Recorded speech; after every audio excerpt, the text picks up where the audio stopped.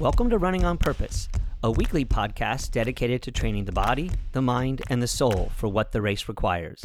My name is Steve Sisson, and I will be your host.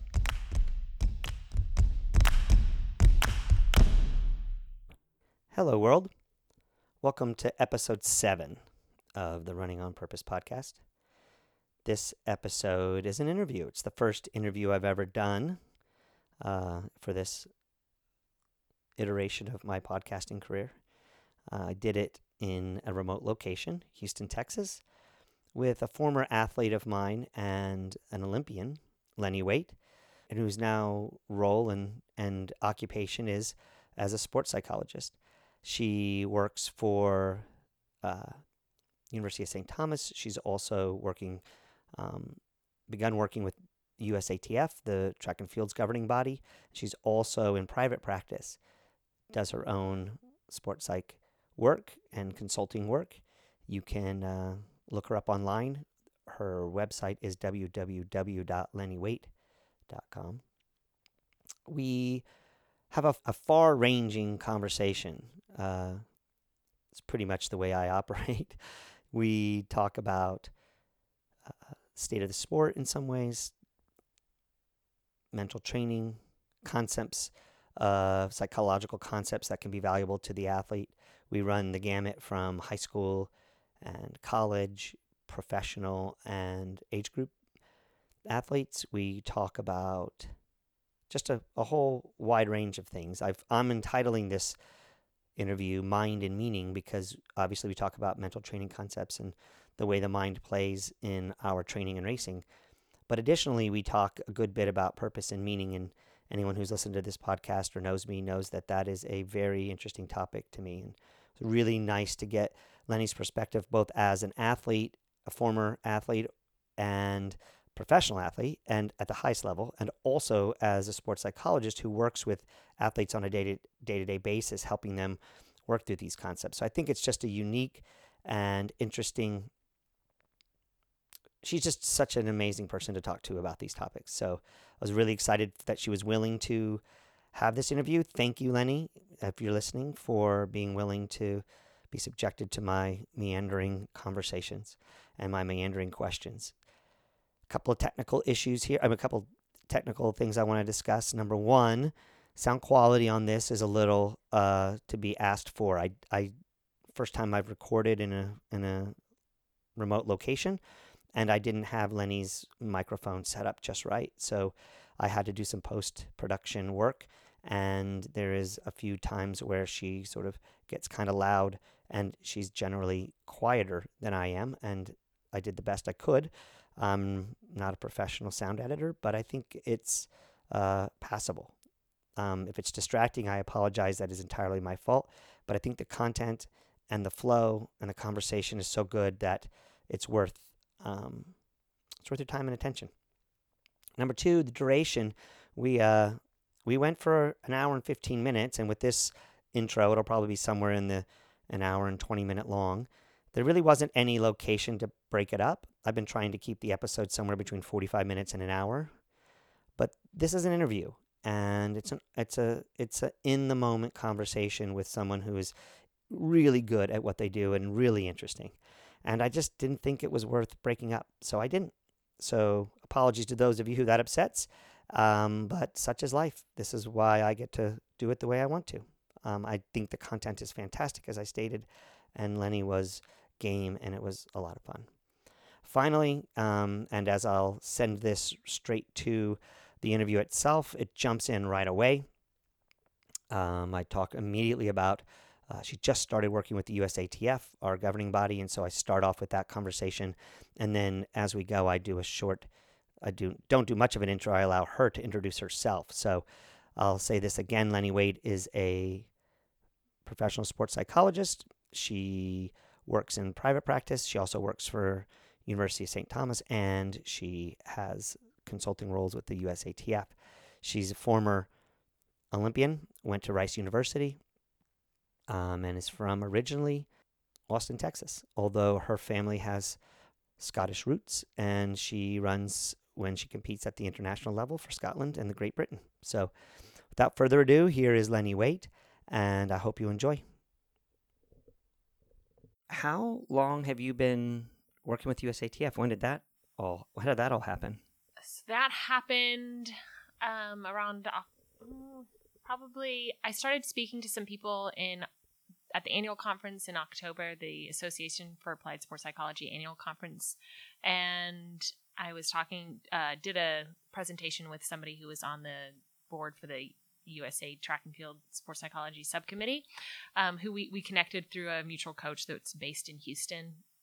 And I did a talk with him, and then they were looking for new people to be part of the group for the 2020 to 2024, and he thought that I would have a unique perspective as somebody who was an Olympian and who had been through that cycle and who had had some experiences with sports psychology through that process for a different country, but still knew a lot about it, and asked me if I wanted to be a part of it, which absolutely. I think my whole goal when I got into sports psychology was having the opportunity to work with Olympic caliber athletes. I didn't really mind what sport, and then it kind of came a little bit sooner than I thought with USA Track and Field. And who knows what kinds of opportunities that opens up. Yeah, in the future. A lot. Yeah, already, there's a lot of people training for the Olympics in Houston, and now that I'm connected with USA Track and Field, I can have access to some more of those people. They can use some of the resources through the U.S. Olympic and Paralympic Committee, and they can use me, and that's really fun. Do you work? So you would be working with athletes, throwers, jumpers, distance runners, all levels. Yeah, all across all events. Wow! And have you been to a couple of different events for this, or did you go to the meet? Didn't they have a meeting in December? Doesn't USATF have some kind of? Yeah, so I'm going to their annual meeting in December because I'm actually, as part of this process for building sports psychology services for we call it the 2020 to 2024 quadrennium. As part of that, we are trying to collect data on what athletes actually want. So sports psychology is not very objective. So when you work with, physiologists or people who work on biomechanics, they have numbers that they can present in how they change the efficiency of their athletes or the impact that they have. When you work with a sports psychology professional, it's like, oh no, they made me feel better. I enjoyed the process of working with them. But that sometimes doesn't translate into medals or personal bests. And so sports psychology has historically struggled with advocating for why athletes need us. So at that annual conference, my goal is to figure out from athletes, what do they want in terms of sports psychology services? Why do they need us? How can we add to their journey across the 4 years? How do we make them know that we are available through USA Track and Field to help them? So I'm going to that annual conference to do some of that research with athletes. It's really cool that USATF is willing to go outside the box of the metric box, because that has been one of the critiques for them for so long, is they're looking for ways to metrically indicate that they need metrics to show that the revenues that they spent towards athletes have been useful and beneficial. And the USATF's stated goal obviously should be to get medals, but as you said, sports psychology is not an area where necessarily you're going to be able to get a clear metric on that. I mean, you should, I guess, if you would be able to say that somebody who got a medal, but you're not going to be able to show them that they're like the person who does the biomechanist is going to be able to say, hey, look at how their jump is different, or look at how their stride rate is different, where yours is like the inner workings between their ears and not necessarily and it's only going to be user experience that's going to tell you whether or not they were successful. Yeah, so we're hoping that although we can't get that objective data, if we can describe some subjective experiences and get some kind of case studies on how athletes have benefited from these services. And also, it's not so much like, maybe not during that 4-year cycle specifically, but they will have more success maybe transitioning out of the sport. They will have better mental health outcomes when they retire or when they are searching for a job after their track and field career is over. And I think that we, as people who work with those athletes trying to make the Olympics, we're responsible for that still. Yeah, you are. And I don't know, it's just cool. It's super exciting to me to think that I've been bashing USATF for most of my career.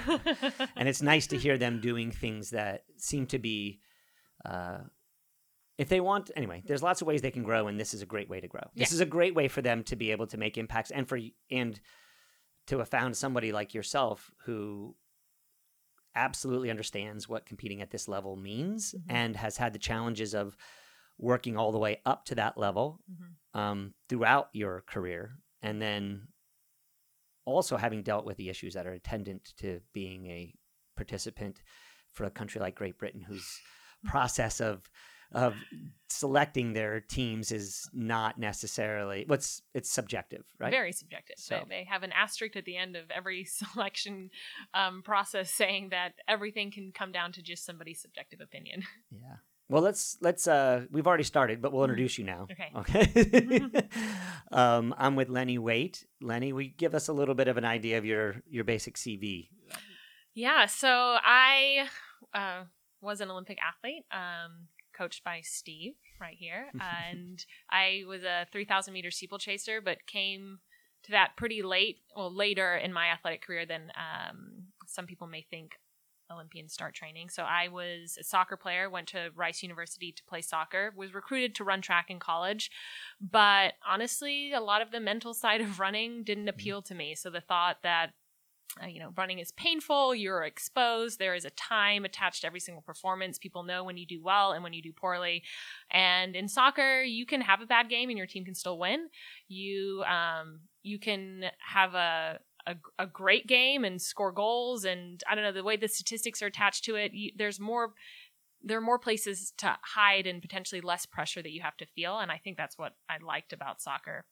But I got to college, and Jim Bevan at Rice was smart enough to recruit me off of the soccer field, and he basically showed up after my last soccer game with a uniform and put me on a bus to Stephen F. Austin to run an 800, and I loved it. I had so much fun. I think at that point I had stepped away from competing for long enough that I had taken away all that pressure. Like, I hadn't trained for the race, so why it didn't even matter, and I really went out there just to have fun for the first time, probably since like middle school. Once I got into high school, the pressure started building, and loved it. And then just got integrated into the team, had a really good group of girls, improved a lot each year, and ended up as a 2-time All-American. My 5th year at Rice, got a couple of school records in the 1,500 and the mile, and then was good enough in the steeplechase to continue post-collegiately.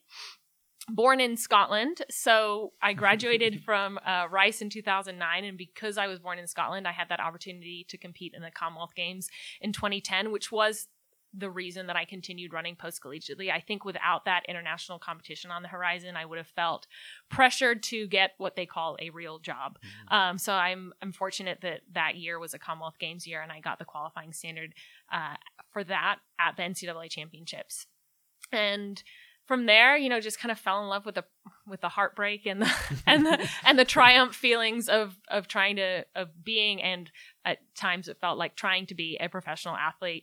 Had a lot of ups and downs, just missed out on the Olympics in 2012, and actually walked away from the sport in 2014 after the Commonwealth Games, moved to Austin, started working with Steve again in Rogue, and through that group realized that I still had a lot left to give, and kind of refound that passion and that love and desire to give it one last go for the Olympics, and made it. Yeah. So it sounds like a fairy tale story, but it's not really. Yeah, you and I both know all of the challenges that went with that. So tell us a little bit about your experience in when you started to think that maybe doing something with the mental side of the sport could be number one, was something you were interested in beyond the experience you had in high school where you were like, I don't want to do this. Yeah. By the way, we're explicit on this podcast, so if you can use any language that you choose to, I will probably drop a few F-bombs. I'm known to do it, but just so you know, you can say whatever you want. But so you went somewhere along, you went from saying, oh my gosh, the mental side of this is crazy, to then having a more free and loose experience of it, to then at some point saying, wow, I think this might be something I want to do for a living. So walk us through that process, and sort of, because you're doing it as an elite athlete throughout that time frame. Yeah. And I mean, just so our listeners know, you sort of skated through your collegiate career. You were an absolute epic badass at the collegiate level all the way through, at both mostly as a miler and then as a steepler later on. So talk us through just what, you're at a high level, competing at a high level, and thinking through the mental side of this. Is that because you were tinkering on yourself, or was it more like you were seeing challenges with other people, or was it just you were into psychology? So I think I think whenever people take a psychology class, they start relating everything that they learn to themselves. And that I remember my psychology professor telling me that in college. This is, you are going to identify with very specific aspects of that of the course. Especially like Maslow. Like you go through Maslow's hierarchy and you're like, whoa, this is real shit, as opposed to like, differential equations or, dissecting frogs. It's a little bit different. Yeah. So I started to apply a lot of those principles to my life. And also in college, because I was technically a walk-on when I showed up at Rice, when I switched to running, I didn't have huge expectations for myself. So I was, like I said, I was just happy to be out there and not have a ton of pressure attached to my performances. There was a turning point. It was my senior year, early on in my senior year, where Jim Bevan, the coach at Rice, told me that I could perform better in races. And I don't like letting people down. I think generally people, my coaches I like to think they are proud of me of the effort that I put forward. And it was the first time maybe ever that a coach had kind of come up to me and be like, hey, I actually think you're like underperforming slightly. He didn't say it in those words, but that's what he meant. And I was confused and I was like, what are you talking about? And he goes, you train with some of these girls on the team, people like Callie Wells at the time, now Callie Thomas. And he's like, but when you get into races, you never try to run with her. And I laughed and I said, well, that's because Callie's better than I am. And he looked at me and he was like, okay, so that's where the problem is. You don't view yourself as a good athlete, so you will never race at the front of races. And he challenged me in the next race to go out harder, to run closer to the front of the race. And I remember that was the year I think I dropped my mile time from like 5:02 to 4:50 in the first race. And then I was down to 4:45 in the mile by the end of my senior season. And it was all because someone put the thought in my head that I had this fixed view of my ability and I was letting that dictate how I was performing in races. I always worked really hard in practice, but when I got into race, I had already determined where I was going to finish. Until somebody expressed some form of disappointment in my racing. And I was like, oh, I didn't even realize I was doing that. And I joke now because at that time when I saw runners who were running in the 4:40 for the mile, I honestly thought that like maybe they had like a, crazy special superhuman power or like a hidden lung somewhere. Like I just didn't view it possible for me because that was for the other people. And that going through that cycle was the first time I was like, actually how you think about yourself as an athlete dictates a lot of how you go out and perform. So you were able to take the physical part of performance and say, that's not all there is. Yes. And that's a game changer. Yes. Yeah. And now looking back on it, it's like, how did I not see that before? Because I worked my butt off in practice and I was probably more exhausted at the end of training sessions, hanging with people because I didn't want to like not train with my friends. But for whatever reason, I did not bring that over into the competition environment until someone was like, hey, look at this. Did you spend any time on sports, on mental training and such in your soccer career? Were those things that were talked about from a team perspective? And you were a high-level soccer player. I mean, you were competing you got a college scholarship for it. So did they have like workshops and things for young people, or did Rice have some of that stuff where they maybe worked on that or not? At Rice, no, I never had that at Rice. I remember I went to some soccer camps and they worked on some like relaxation training. And that at the time wasn't super helpful because I was confident enough at the high school level that I didn't need to be I didn't worry about making mistakes because you were having fun. I was having fun. And I was honestly better than most people because I was competing at high school. In college is when I needed the help because I was suddenly competing against people who were as good and better. And that's when I started making a lot of mistakes. And I struggled my freshman season because out of that fear of making mistakes on the soccer field. That really took away a lot of my enjoyment. And we actually had somebody who took statistics on like how many forward passes and how many backward passes and like how many positive touches we had in a game. And I knew they were taking those statistics. And I remember I would go out on the field and I'd be so scared to touch the ball because I was like, what if I make an error, it's being marked down on the clipboard, which was like bringing me back to the same pressure feelings I was having as a runner, which I think made it a little bit easier for me to transition out of the sport again at that point. Yeah. So I wish I would have had a sports psychology professional be like, dude, go out there and play like no one's watching. Like, doesn't matter. Yeah. It's interesting how that, I was just curious as that, so when you transitioned when you figured that out, and that's indoors, right? That's where you had that really big was it indoors or outdoors? Or was it so it was for when I first ran for Rice? No, when you had that big change, when you went from 502 to 4, I mean, you went all the way to making it to the NCAA championships indoors, right? So the following year, so that year I I just missed making it in the mile. And that's when I decided to come back for that 5th year, and then cut that time down again to 4:38. Yeah, for our listeners, this whole time I was coaching at the University of Texas and watching Lenny very closely because Coach Bevan and I just have the most immense amount of respect, and I say love for Coach Bevan, because anybody who meets him knows that he's one of the biggest hearts that exists. And we have a mutual hero in Coach Vigil, and the fact that he's influenced both of us a whole lot. And Coach Bevan and I got to spend lots of time. But watching you perform and make that jump was eye-opening for me, because I also knew from my own running career that things that were holding me back were psychological, but never knew how to make. There's like this tiny little step between who you are and who you want to be, but it seems in the moment like the largest chasm, like the biggest space. And when you look at it later, you're like, all you had to do was step a little bit over the edge. And as a coach, it's so much easier to see, because you know what the athlete's done physically, you know what they're capable of, you see their limitations. And it's so to watch Coach Bevan go through that, watch you perform that way, and to know, like, just to see the psychology change, and then to get to work with you later on. And then now you're a sports psychologist. All of it is, to me, why I'm doing this interview, because I've moved in my career away from thinking that the physiology is crucial to the point where I'm pretty adamant that the psychology is what's holding 90% of people back, if not more. And so anyway, here I am interviewing you while I'm going off on a long conversation.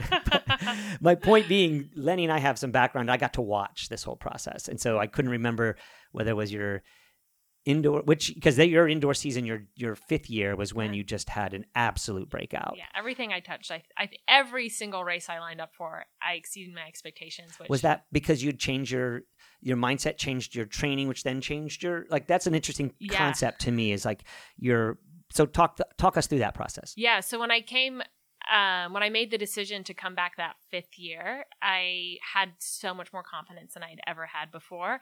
Because I was I was a running geek. So I would go on Let's Run and read about runners and like look at people competing at nationals. And that's when I would think, oh man, like I wonder what their hidden superhuman talent is. And like, I'll never be like that, but it's so awesome they can run that fast. And there was a meet where I was running, and I remember running past people and being like, oh my gosh, I read about you. I like read your interview because you're super fast. And it was that moment when I was actually, my body was moving past these people who I admired, that I suddenly was like, oh, you're a good runner.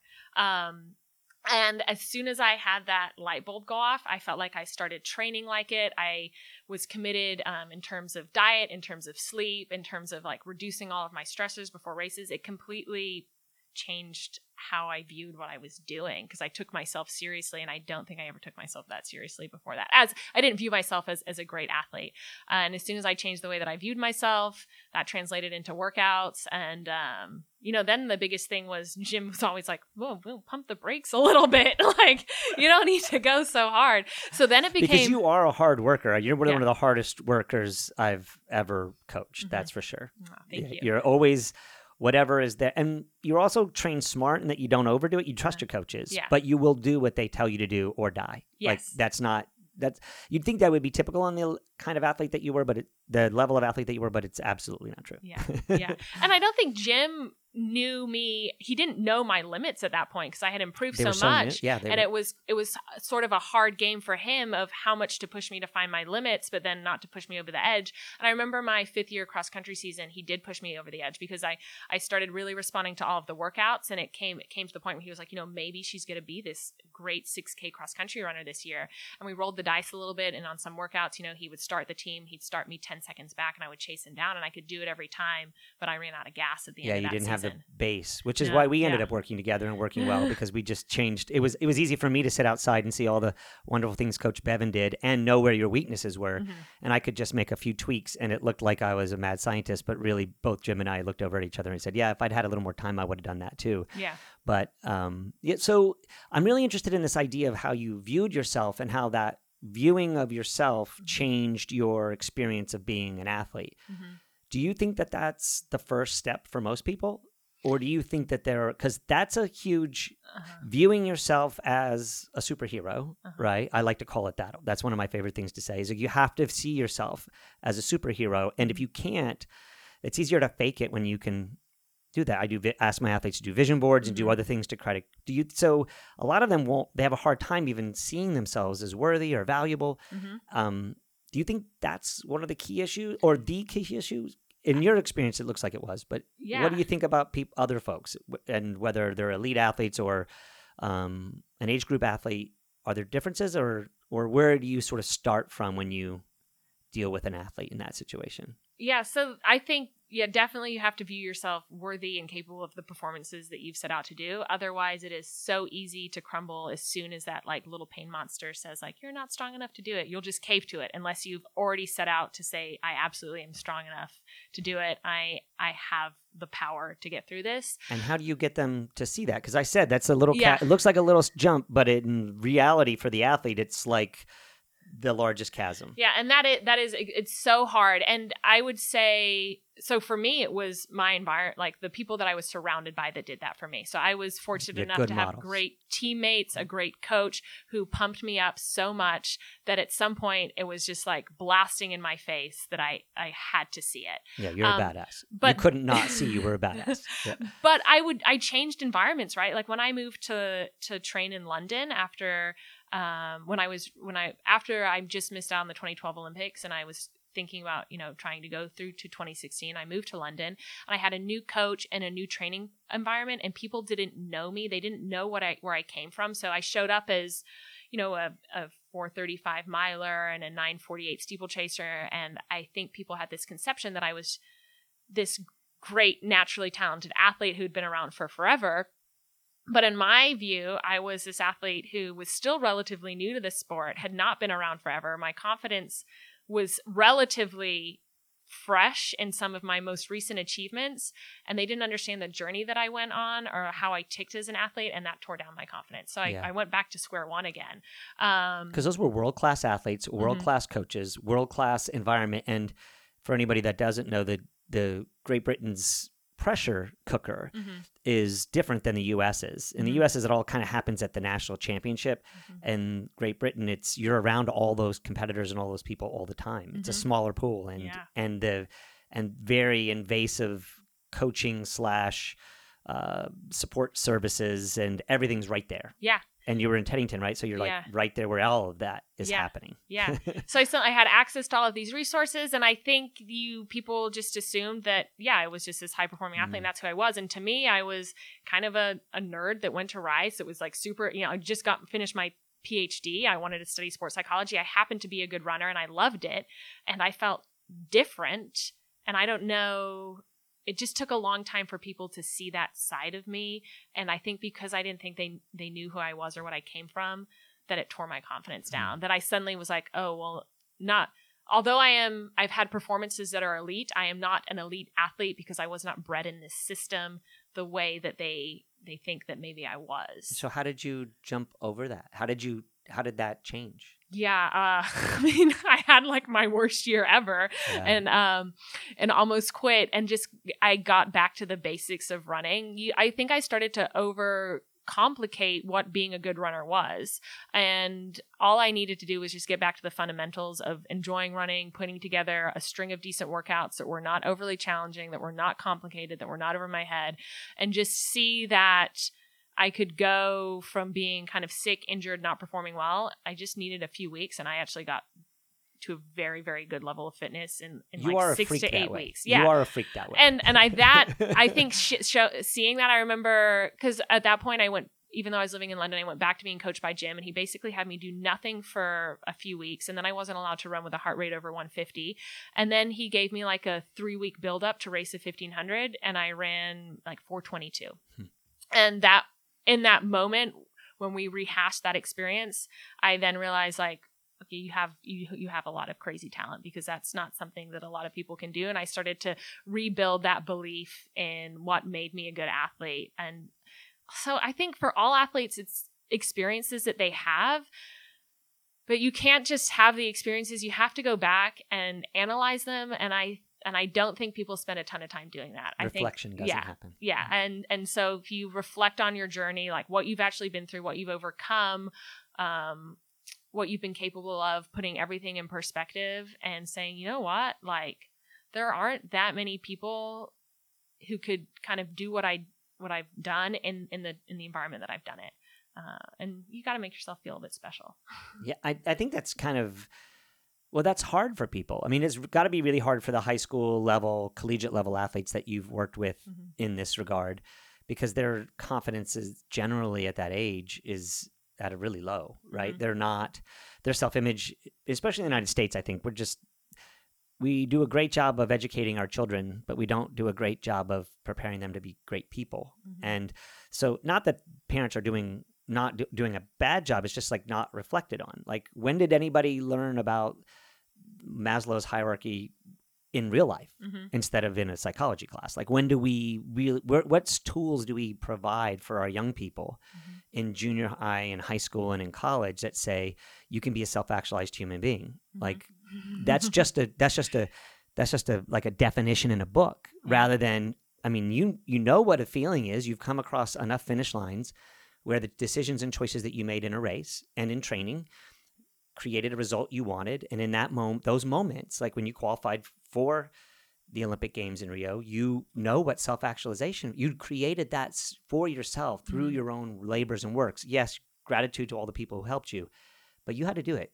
When the gun went off, between the time when the gun goes off and you come across the finish line, there's only one human being doing that work, right? So how do we build that in our young people? And I think a lot of adults, they're in a very similar place. And is that sort of what a sports psychologist does? Or are you too far along in the process of their own competitive experience? I'm really interested in this, like worldview / overall mental health of a human being versus the sports specific component. So I work on that issue of developing confidence in athletes a lot.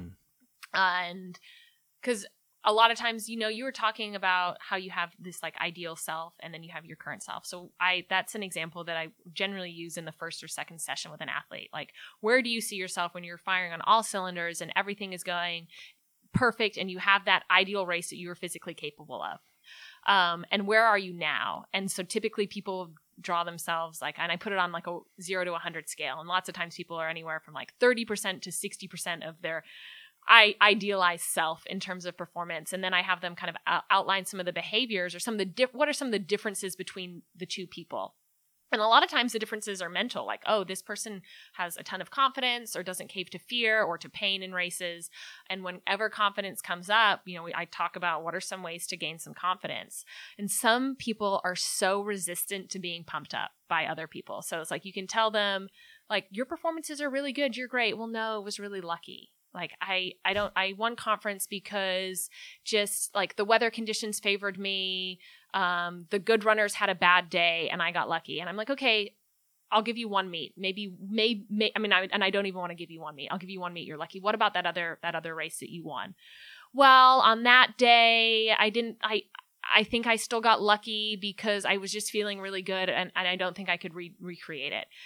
And when you go through some of these things, you just hope that eventually you poke a hole in that really resistant person. But there are really hard cases like that. And then there are people who actually want to increase their confidence. They're coming to you and they already can tell that that's going to help them.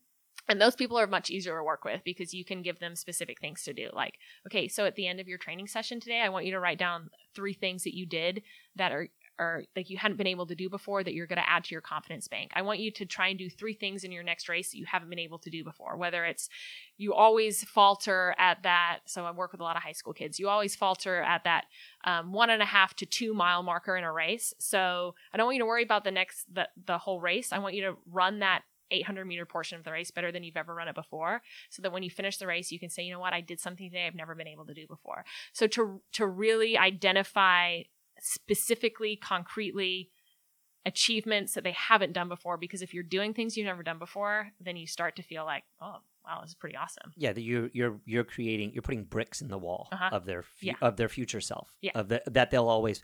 Isn't it interesting too in that moment when you ask them, just to break it down, if it's far enough into the race, they'll usually extend it significantly further than that distance that you ask them to do it, right? They keep their shit together nearly to the finish. I mean, their bugaboo will show up on their shoulder at some point in time, right? Telling them all the terrible things, but it's amazing to see them, they get enough positive feedback loop that things change. So talk about that a little bit. The last podcast I did, I talked about default scripts and the sort of scripting that people do in their own, between their ear, how they are creating a story that they either were born with, were inherited, or created themselves, and they don't see it running in their background, right? It's just going on in their head. I can't close. So what you just said, like, I can't do this, I can't do that, I can't do this. What suggestions do you make to people to, number one, see that kind of scripting going on, that kind of experience, and then number two, what they can do to change it? So yeah, I ask athletes, what is that voice in your head saying? Like, what are some of the things that go through your head? And if they're not aware, I just say, next time, like after the race, write down some of the thoughts. And, what's very, very common is athletes, they make a very thorough race plan, and they are thinking things like, okay, no matter whenever the break happens, you're going to go with the break. At a mile, you're going to pick up the pace. You're going to close at the end. And then they say, whenever I get in the race, there's this voice that's like, you want to do it, but then there's this other voice that's like, no, you can't do it. You're too tired. It's not that big of a deal. Just let the people go. You'll just finish the race. And just that negative self-talk just takes over. And so when people go into races, right, so you try to transfer then to thinking positive thoughts. And at first, when I was early on working as a sports psychology professional, I was really focused on just getting people to transfer what they were saying in terms of their negative thoughts into positive thoughts. And then I realized, that's not really working, because those negative thoughts are still going on. They're still there, no matter, even if you have a positive thought. It's the default. Yeah. The default is a negative thought. So now, and this has been much more effective for athletes that I've worked with. Now I say, let's go through all the negative thoughts that are going to come up in the race. So when are you going to get that first, like, oh shit, you've made goals and you're not going to get them today. You cannot do it. You are too tired. When is that thought going to come up? When is the thought going to come up of, you're not even halfway through and it's just going to get exponentially worse? And when is the thought like, you're going to get outkicked by everybody who's better than you, so why are you even trying? So we kind of outline a series of the common negative self-talk that comes up in their races, and we just make answers. So we create, like, what's the dialogue going to be like? And then instead of having that decision-making process in races where they have a goal and this negative thought comes up and they are like, okay, I don't know how to fight it. I don't know what to do. They have an answer immediately, and they can respond, and they can be like, hey, I knew you were going to show up and I knew you were going to be here. And actually, I've already created an answer for you. And today I'm not going to let you slow me down. I'm not going to let you stop my kick. And for athletes, they say it's a little bit more empowering. Their expectations are more on point. And I feel like a lot of times when athletes have these expectations that they set this race plan and they made all these positive goals for the race, and then they realize in the race, like, oh crap, my expectations are not being met. That's when things spiral. But if you can set your expectations to expect the negative self-talk and have already created an answer, then you're in a little bit of a better spot. It's not as shocking. Yeah, people are competitive. Especially Americans, right? We're really competitive. So if you can succeed, if you can see a little bit of success and get that ball rolling a little bit, most people will pick it up and run with it a good while. A lot of times they don't even get the chance to get that ball rolling in a positive way. And I think I see that all the time with the adult athletes that I work with, how competitive they really are at the core, and they don't think that they are. But it's like we're already kind of conditioned to want to do our best. And when I mean by competitive, I don't really mean the sport that I work with a lot of marathoners now and people running half marathons and 5Ks and 10Ks, and they're more concerned with what's going on with the backside of their name, right? They're not worried about the number at the front of their name, their place. They're worried about the number at the backside of their name, which is their time.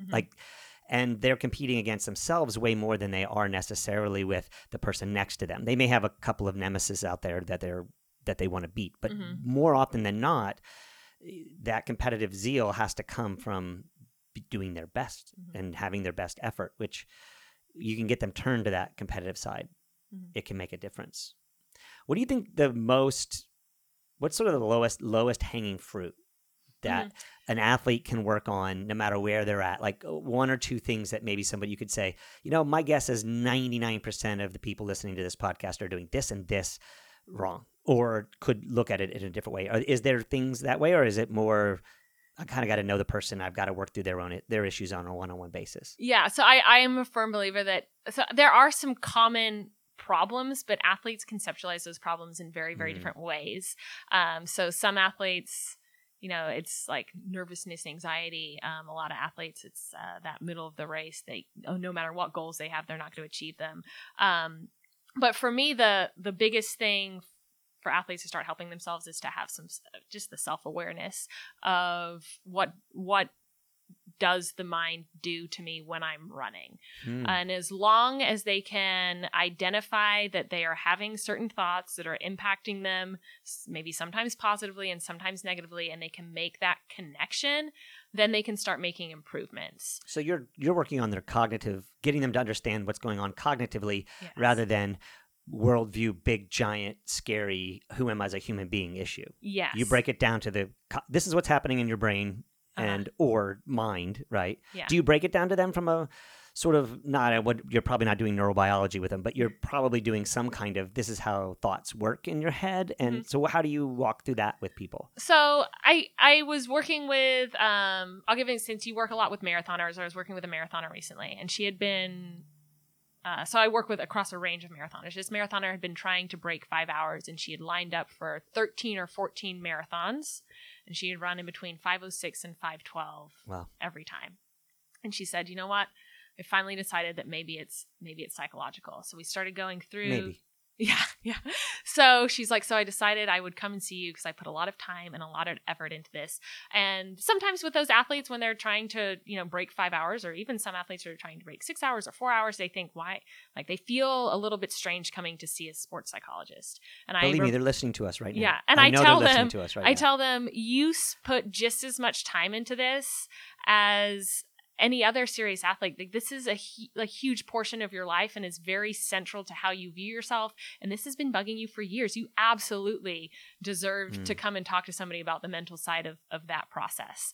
And as soon as we start talking about some of the things that this athlete is doing to themselves in the middle of races, I'm like, oh my gosh, it's like, to me, it's like clear as day.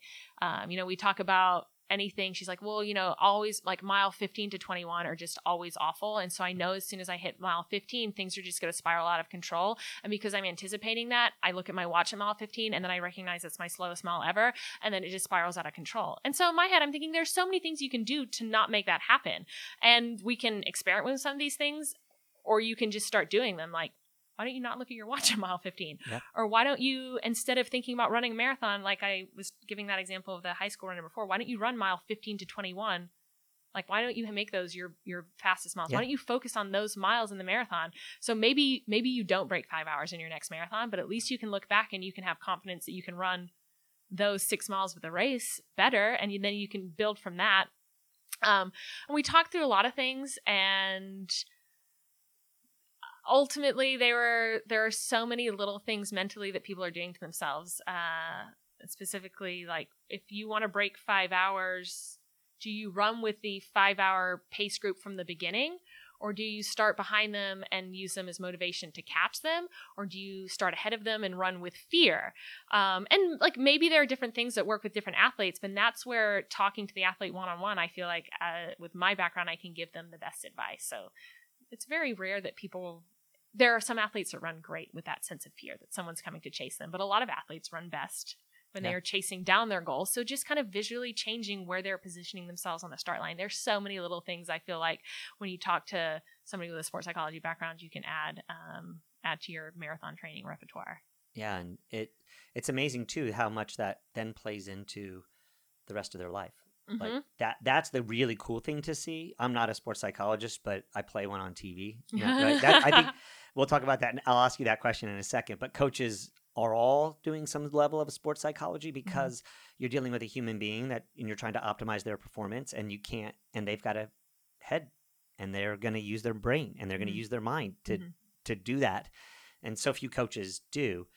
But when you see them have that experience, and you can see them then pull it back into challenges they're having in their relationships, or challenges they just recognize, if I break something down to its constituent points, find the places that I have issues, and overcome one or two of those, then I get the ball rolling. And that's the whole point. Is some people think that everything with the entire marathon race is wrong and they can't get anything right, and it's really just a couple things that you tweak, and that ball gets rolling and everything goes the right direction. I think also our sport, the sport of distance running, anything from a 5K on, is really unique as well, in the sense that there's these narratives that we've heard. Everyone reads Runner's World, and there's a way to run the marathon. Right. And there's a way to do it. And you either, there's two ways. You can either go out and die or negative split. Well, there's a whole lot of ways to go out and die, and there's a whole lot of ways to negative split. And I'm sure that unconventional suggestion that you may or may not have made in the case with this woman, but to run hard from 15 to 21, she gets through that. Even if it fails from 21 to 26.2, she's walked away with that win that she can bring to the 14th race that she runs, and the 15th race she might be able to go all the way and go even further. So you talked about fear a little bit, and this is something I've always conceptually had a challenge with, and hopefully you can clear it up for me. What's the difference between fear of failure and fear of success? In my experience, it seems like they're kissing cousins. They're so similar that even the concept, like I would have athletes I would work with, and I'd say, is this a fear of failure, or is this a fear of success? Is there a way? What is the difference between them, and is there a way to sort of delineate that or determine that? Because they're big, but people confuse them. I think a lot more people think that there's more fear of success out there than people realize, I think, is my argument. Tell me if I'm wrong or not. Okay. Right? Okay. Well, first of all, just the concept, I like to talk about the concept of fear in athletes of racing in general. Because one of the number one questions that I get from athletes is, how do I get rid of this fear, whether it's success or failure? And I'm always startled, because I'm always tell them, fear is a basic human emotion. You're absolutely not going to get rid of this fear, but you can change how you are thinking about it, or how that fear motivates you. And that's what I think with all emotions. People want to wiggle out of these uncomfortable emotions, and they don't want to feel them. But I'm like, there is an evolutionary basis for these basic human emotions. You will feel them, and there's no wiggling your way out of them. There is a way to shift your focus away from them in high performing moments, or to recognize them, but to not try to control them or block them out. That's crucial. Yes. Yeah. So I think that's definitely crucial. And then in terms of fear of failure and fear of success, I'm probably one of those examples. So I definitely hear about more fear of failure from athletes, but I think it's because I'm working with a younger population potentially. And then I also think I'm slightly biased in this regard, because when you talk about that, I think as an athlete, I had a lot of fear of success, and that held me back. Maybe for me, even more so than fear of failure. Because just tell me, now you tell me, you can play the role of sports psychologist here. When I think about... Mindfucker is what the people call me. Yeah. That I am not a technical term, right? When I think of people with...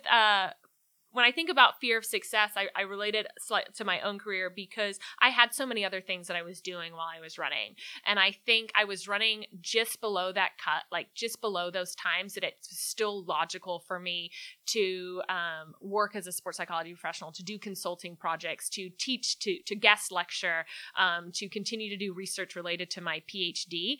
And I think if I would have run maybe a couple of seconds faster, I may have felt the need to actually call myself a full-time professional athlete and identified as a runner. And that would be really, really, really scary.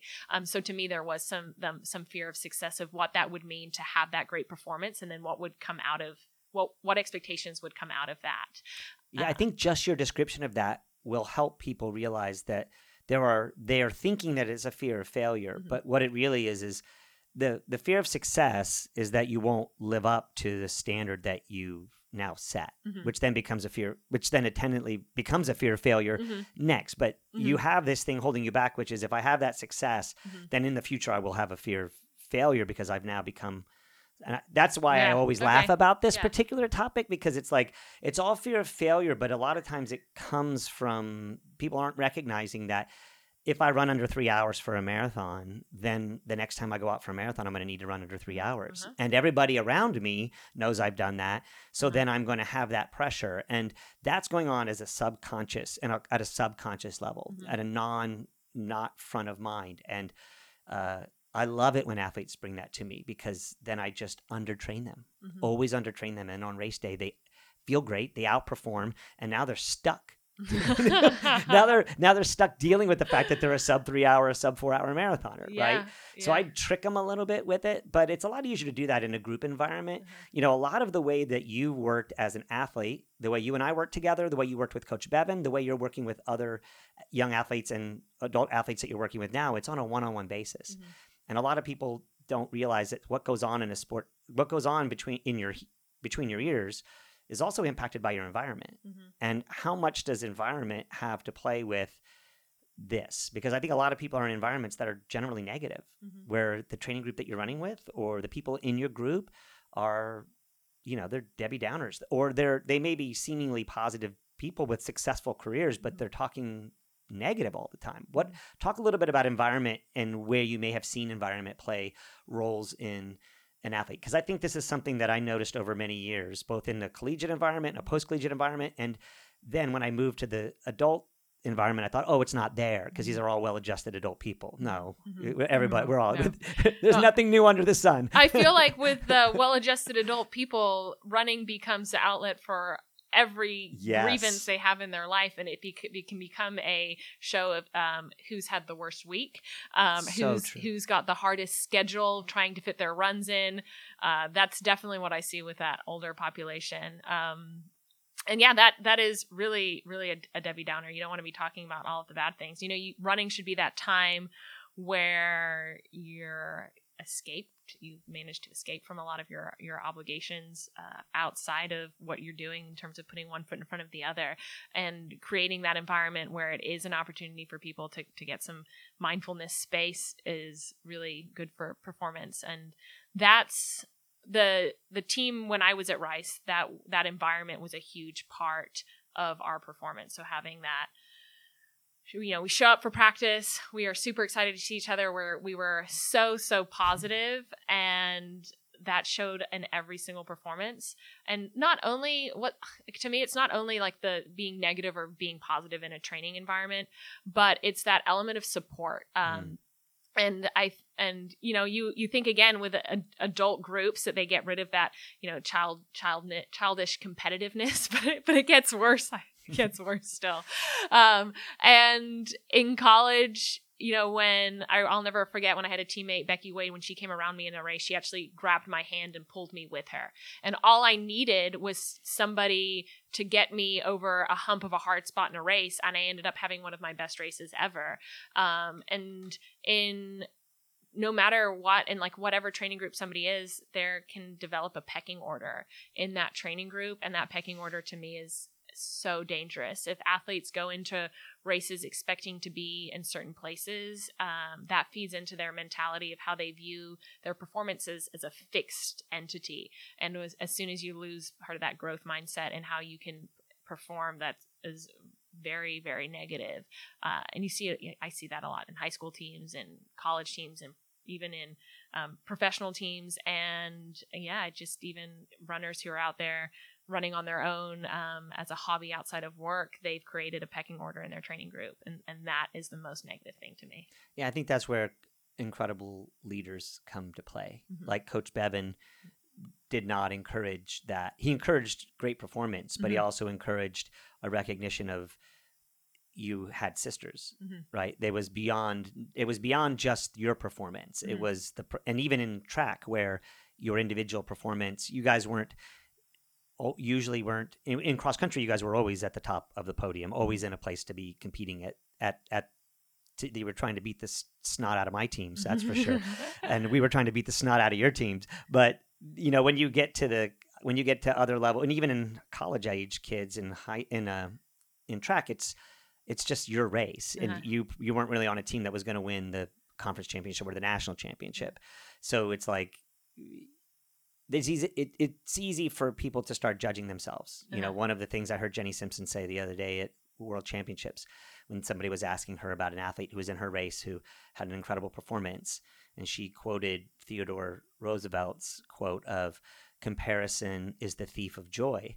And I heard that quote, and I got goosebumps all over, because it's the space that so many people operate in, and it takes a good leader to be to teach an athlete that that's not the space that they need to occupy, and number two, that there's an environment where there's love and support, so that you don't have to do that, right? You knew the strengths of each person. You probably still didn't like it when Becky beat you because you're a competitive person, but you recognized that had nothing to do with you, who you were as a human being, and who she was as a human being. And there's a lot of environments that aren't that good.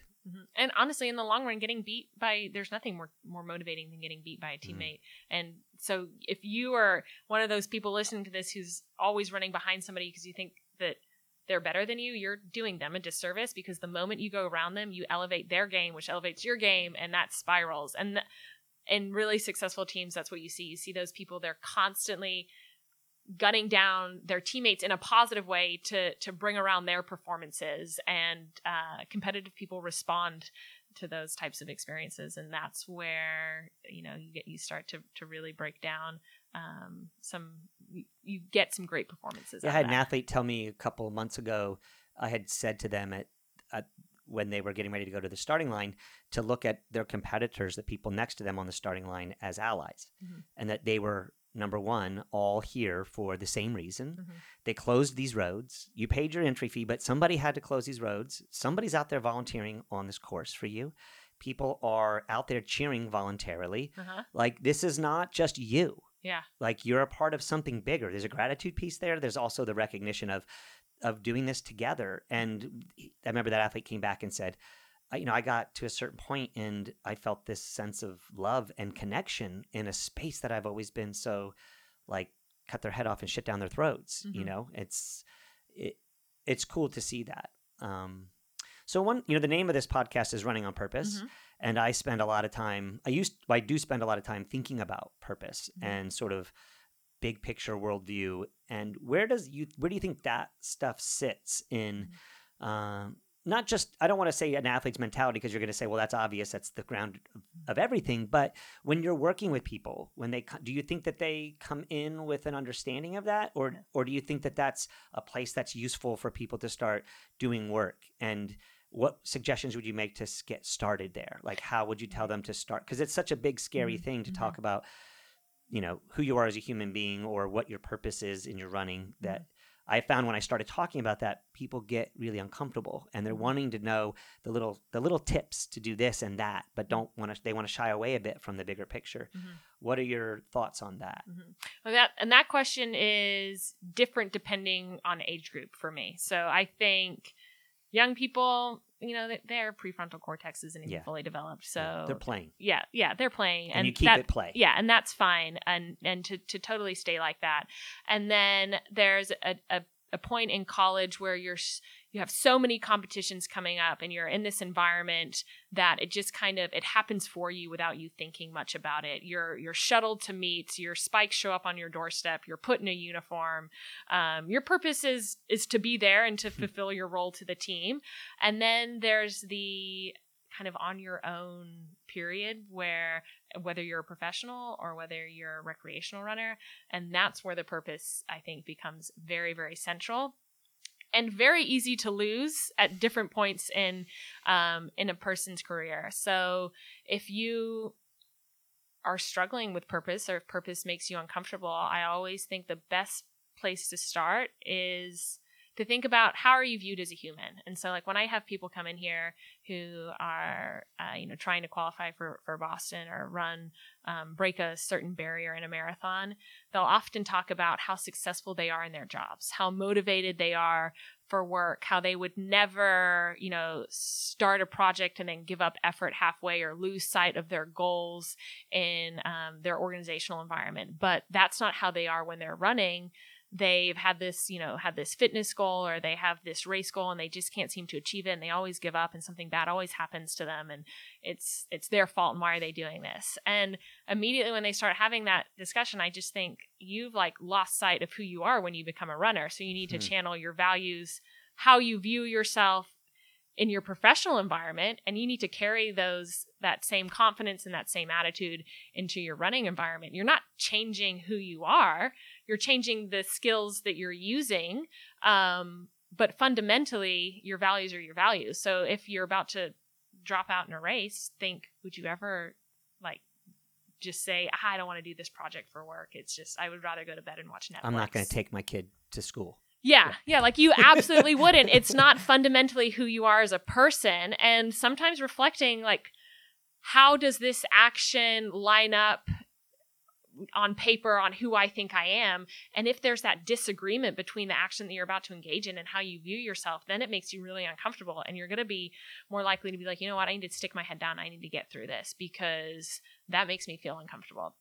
So I think that's definitely a starting point. And then throughout somebody's career, I would always lose sight of purpose as my performances started getting better and better, because I just kept on thinking okay, well, now it's easy. I'm super fit. Everything's getting better. I'm just gonna get better exponentially and not have to worry about this anymore. So purpose is out of the window. It's all about race strategy, fitness. Race strategy and fitness are key. And then as soon as you get into the middle of a race and you're like, this is really, really hard, and I've now not focused on my purpose, it's impossible to run. It is, yeah. So you go through iterations of what is your purpose, and I think it varies based on your performance levels, where you're at in your running, in your ideal running self. Did you have challenges with that in your career? Yeah. And how did you address them? And not necessarily in a specific sense, but you said you had to deal with them in a couple of different ways. It wasn't always just this one thing, that it permutated, changed, it mutated in ways that you had to stay on your feet and stay on your toes to work on. And give us a little sense of that. I think that this is something that people will really relate to, because they're hearing advice from folks or reading books about these topics, but not necessarily getting a chance to hear this elite athlete who really, frankly, your highs were so high, and I went through some of these with you. Your lows were so low. I don't think that most people would have a very easy time dealing with the kind of lows that you had. And some of them were just flat out shit sandwich races. Yeah. I mean, we know you had some races where it was this is not Lenny Waite. Yeah. And it wasn't that you weren't fit enough. Something else happened. So give us just a little bit of an idea about what that is as an athlete. And then now as you're in this world professionally, does your experience help you with that? And if it does, what kind of feedback do you give to people that you have to I like to call it the dark night, St. John's of the Cross is dark night of the soul. People, at least when I was a post-collegiate athlete and a collegiate athlete, that's what it felt like. It was existential dread. It was I did not understand why I had a poor performance. And you had a lot on the line. Yeah. And a lot of people who you felt responsible to. Yeah. Yeah. So, and that was the responsibility to other people is a whole nother thing. That was always something that I felt in my career. So whenever I would have a bad race, it was generally because in the middle of the race, I would say, what the fuck am I doing out here? And I would think to myself, you have a degree from Rice, you have a PhD, you could be making 6 figures a year. Why are you out here in the middle of some tiny, shitty European city in a thunderstorm, rooming with somebody who doesn't speak English, with, you don't have you're away from your dog, you're away from your fiance, you're away from your family, and you're running shit. This is so stupid. Why are you doing this? And so I would walk away from those races and I would realize you've completely lost sight of your purpose. You have no idea why you're even here anymore. And there were times during that where I would think, maybe you need to quit. And whenever I would say that, I think I would be lucky enough to be around somebody like you or somebody like Jim who would say, absolutely not. You just have to find out why you're doing it. You're not doing it in college. You're doing it maybe to see how good you were and because you enjoyed it and because you're on the team. And now, yeah, you have lots of alternatives of other things you could be doing, which was what I always struggled with.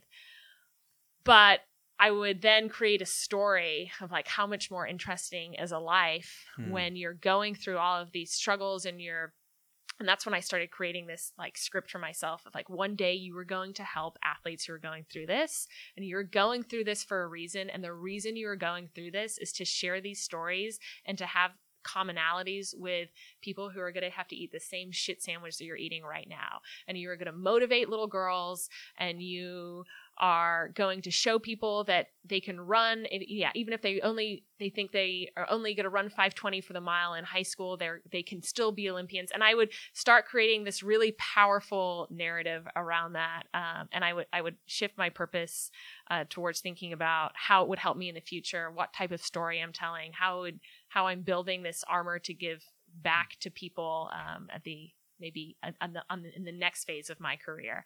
And then there are other moments, where you're competing against drug cheats. And that is a whole another thing. I will never forget when I was in the call room at Rio and they were calling athletes, and there was one athlete who they kept on calling, and we were all like, dude, she's not coming. She tested positive for drugs.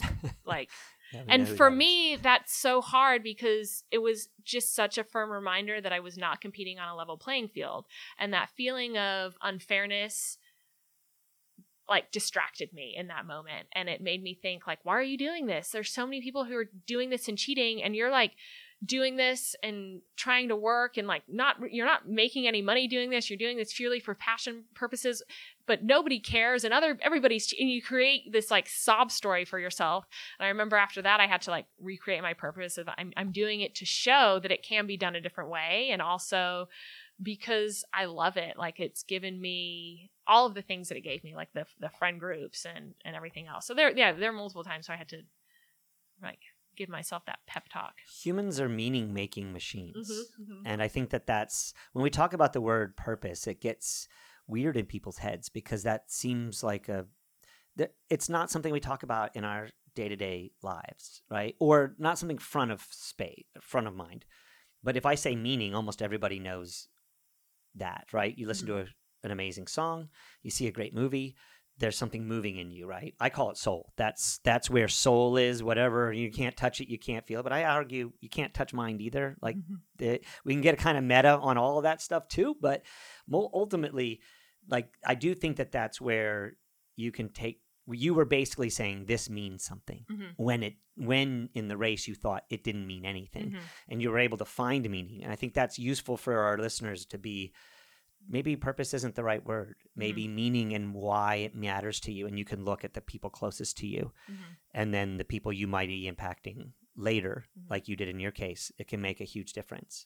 I mean, I think I think still the biggest nightmare is to show up in Olympic Games unable to walk, which is like a nightmare that I lived. Yeah, you did. You had a broken foot. Yeah, and I will... And he ran the first round of the Olympic Games with a broken foot, and finished. Yeah, yeah. And I remember sitting in the training camp and just feeling so sorry for myself and thinking, how did you train your entire life to make an Olympic Games to show up injured, like unable to even like hang out at training camp, and now you have all this family coming over. It was just it was the worst feeling in the world. And now I tell the story, and I've managed to create positive meaning out of it. Because it really has showed me a lot. I mean, it's taught me a lot about that fine line between getting ready to compete on the world stage and pushing the edge, and life hands us hard things to see how we deal with them. And like, I can share that story with other people who feel like they're in a lonely, dark place when they're injured at a championships. And now when I watch athletes get injured at a world championships or an Olympic Games, I feel like, I know what that's like, and I know they'll get through it. And without having that personal experience, I wouldn't be able to identify with that. So I feel like it's just given me a broader range of experiences to share with people to help them in the future. And when I tell that story, I feel like Matt, my husband, is like, man, you had done such a good job of spinning that, like that worst experience of your life. Like, you make it sound like pretty positive. And I'm like, well, what else are you going to do? Right. That's we are meaning making machines. Yeah. And we always, I mean, one of the greatest books ever written is Man's Search for Meaning, and it was written out of the most terrible situation that I read that book. So I read that book around that time because I'd read it before, and I knew, and that was where I drew some of that inspiration of like, I mean, there are obviously worse things showing up to Olympic Games with a broken foot, but in terms of like that athletic boundary, that is really bad. But yeah, that book was a good reminder that there's meaning in everything.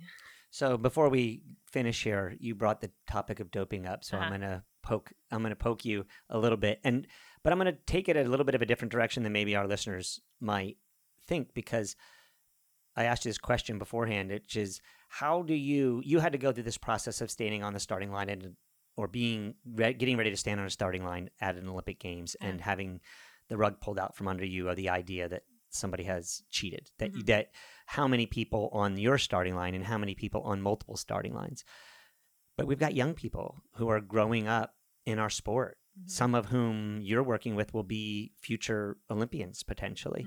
How do you hear them talk about that? Do you think they think about that? What suggestions would you make to someone who might be either a young person or even someone who's trying to compete at a national or international level? Because this issue is not one that's relegated just to the elite of the elite, right? So how do you deal with meaning, and when we're in a scenario where a level playing field is hard? You can't. It's not. I mean, in my opinion, there's no way to level the playing field, but that's another argument for another day. I don't really want to go down that road because we're not going to solve it here in your office in Houston, right? But we can do is to turn it a little bit of a way and say, Alvaro Salazar gets a 4-year doping ban, and I know people are going to turn away and say our sport is not relevant and it doesn't matter. It really frustrates me because the NFL and the NBA and the Major League Baseball, somebody gets tested for a specifically banned substance and they get 4-game suspension. And we're talking about a coach getting a 4 years ban for something that really on the outside is a small, it looks like what USADA got him for was small. You and I both know that there's a giant elephant underneath that table, right? We're relatively confident that there's major issues there. But how do we deal with the attendant fandom, people being fans, people being competing in this? What do you have any suggestions for folks from a mental perspective of how to take this information? And I've been a big Alberto fan all my life. As a young boy, he was a competitive hero. I mean, he was a competitive hero of mine, and as a coach, I'll always see him as one of the best coaches, even though he can't be because of what he did to his athletes, right? That's terrible. But there's this conflict. How do we resolve that? Or do we just have to live with this complicated world we're in? Yeah, I think that's again where like meaning and morality become part of the equation. And they've done a lot of research to see what deters athletes from taking drugs. And a lot of it honestly has to do with how you were parented. So what kind of values did your parents instill in you when you were a child? Why are you doing sports? How did they view sports? And was it a all or nothing? Like, did you have to be good or else? Was it cutthroat? Was it all that mattered? And if your identity is only tied up in that one sporting performance, like I think if you maybe look at some athletes who have been caught for doping, that became who they were at a very, very young age. And it defined their personality from maybe when they were a teenager or maybe even before that.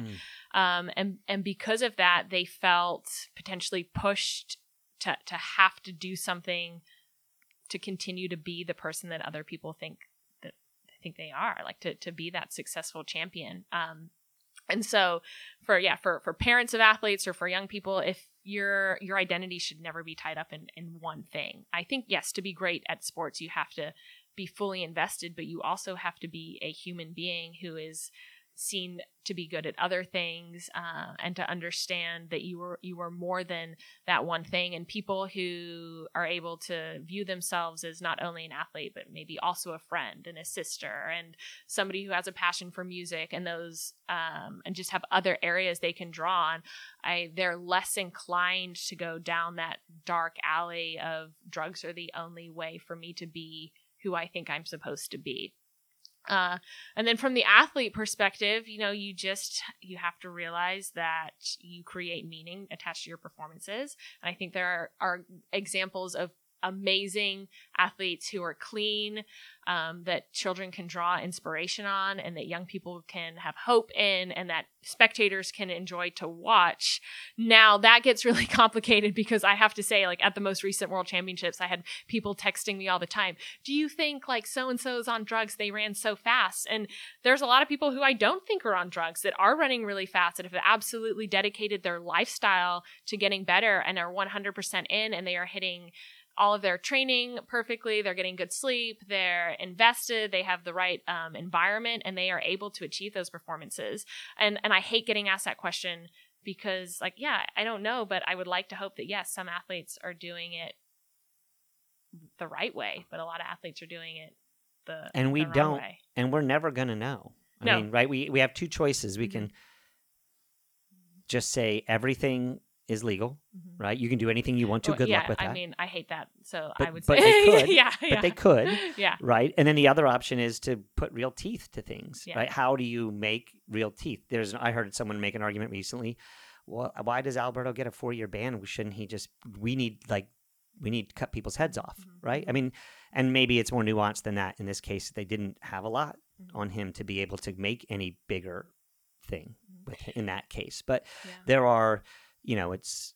I think I take a lot of, I have spent a good bit of time listening to and reading Kara Goucher's comments post this revelation of what has gone on with all these years of this investigation, and the courage for her to stand up and to take those hits.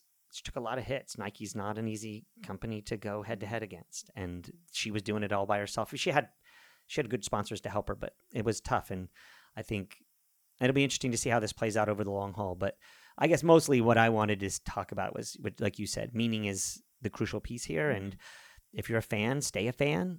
I hate that people say, I don't want to watch your sport. And I'm like, but you're going to watch basketball. And I guarantee you they're doing, I don't know what to tell you about that, right? Like that to me is like, I wish we could make it clean, but all the way. But until we don't have money. Like and a lot of these people, you want to say something about it. I know you can't talk about this because you were specifically work for USATF in some areas. And so that you have knowledge about athletes and athlete scenarios that you can't share with folks. But they say someone like a Jordan Hasay, no matter what, is she going to be in a position now where people are just going to assume that she's done something wrong when we don't know? And so it's both sides. It's like, do you assume and you don't assume? And I just hate that for our sport. To me, that's the hardest part of this. Like when I first announced it, I was like, this is terrible. Good that we've got something on this long-term scenario that's been going on and we've been hearing about for a long time and we know has been sketchy. But does that mean that all these other athletes, and it's easy for us to say, well, Sifan Hassan ran a 3:51 and she ran a 3:57 at the end of a 10,000. But she's in the same training group with the same coach as Jordan Hasay. We're not going to, it's like, where do you go with that? I don't know. I don't know that you need to answer if you don't want to. I would love to hear your point of view on it, but I do think that now like the new thing, especially with track and field athletes, some of the athletes you're talking about, is social media becomes a central part of their job. They are now a public figure. People follow them. People comment on them. People know who their coaches are. Who they may even know who their sports psychologist is. They know a lot about that public figure, and it's almost the athlete's responsibility to give to the public to make themselves popular. And so I would just encourage athletes that they are somewhat responsible for putting themselves in the right environment, and if they want to avoid those allegations, then they need to do their research. They need to take responsibility for where they're placing themselves in the sport, which is a hard thing for great athletes because great athletes are really, really good rule followers. And that's where I start thinking, like, a lot of times I have sympathy for athletes who have received doping bans because I think that athletes who are really, really talented are good at doing exactly what their coach tells them, exactly what their physical therapist tells them, exactly what their doctor tells them without asking questions, which is one of the reasons they are so good, because they don't think, they just perform. And when you start thinking about maybe they're in the room with a slightly unethical doctor or slightly unethical coach or slightly unethical therapist who puts this idea in their head, and they're told that it will absolutely make them better if they want to win an Olympic medal or if they want to achieve their goals. This is what they have to do. That's a hard position. Yeah, they're going to do that. And so it's somewhat the personality of the athlete. And then we have to do, I think even like in my role as a sports psychology professional, I feel like I want to do a better job of vetting who that athlete is working with, and what is the coach's incentive, the doctor's incentive, who are they getting advice from? Is it good advice? And do they understand that this athlete is probably willing to do a lot to achieve their dreams? And so we have to be very, very careful about which direction we push them in. Well, thank you, Lenny. People who want to find out more about you, where do I send them? And do you take clients? Are you working with people one-on-one if somebody had that, or are you booked, or how do people get a hold of you? And how do you? I want you to use this as your opportunity to have a commercial. Yeah. Yeah. So it always makes us so uncomfortable to do that shit, doesn't it? You can book an appointment with me. Yeah, I have a website, lennyweight.com, and my company is Weight Performance Strategies, and I work one-on-one with athletes a lot, and I am taking on new clients. So if people are interested, if they have a goal, no matter how big or how small, or if they think they're too embarrassed to talk to somebody about their goals, then if that's you, then you absolutely need to make a session and book a session to come in and visit with me. Well, I can't recommend anybody higher. That's why I asked her to be on the podcast with me. So, because I know she's walked the walk, talked the talk, and has lived it. And so thanks again for this. I really appreciate it. And one other thing, congrats on being a new mom. Oh, thank you. We'll talk to y'all later. Bye-bye.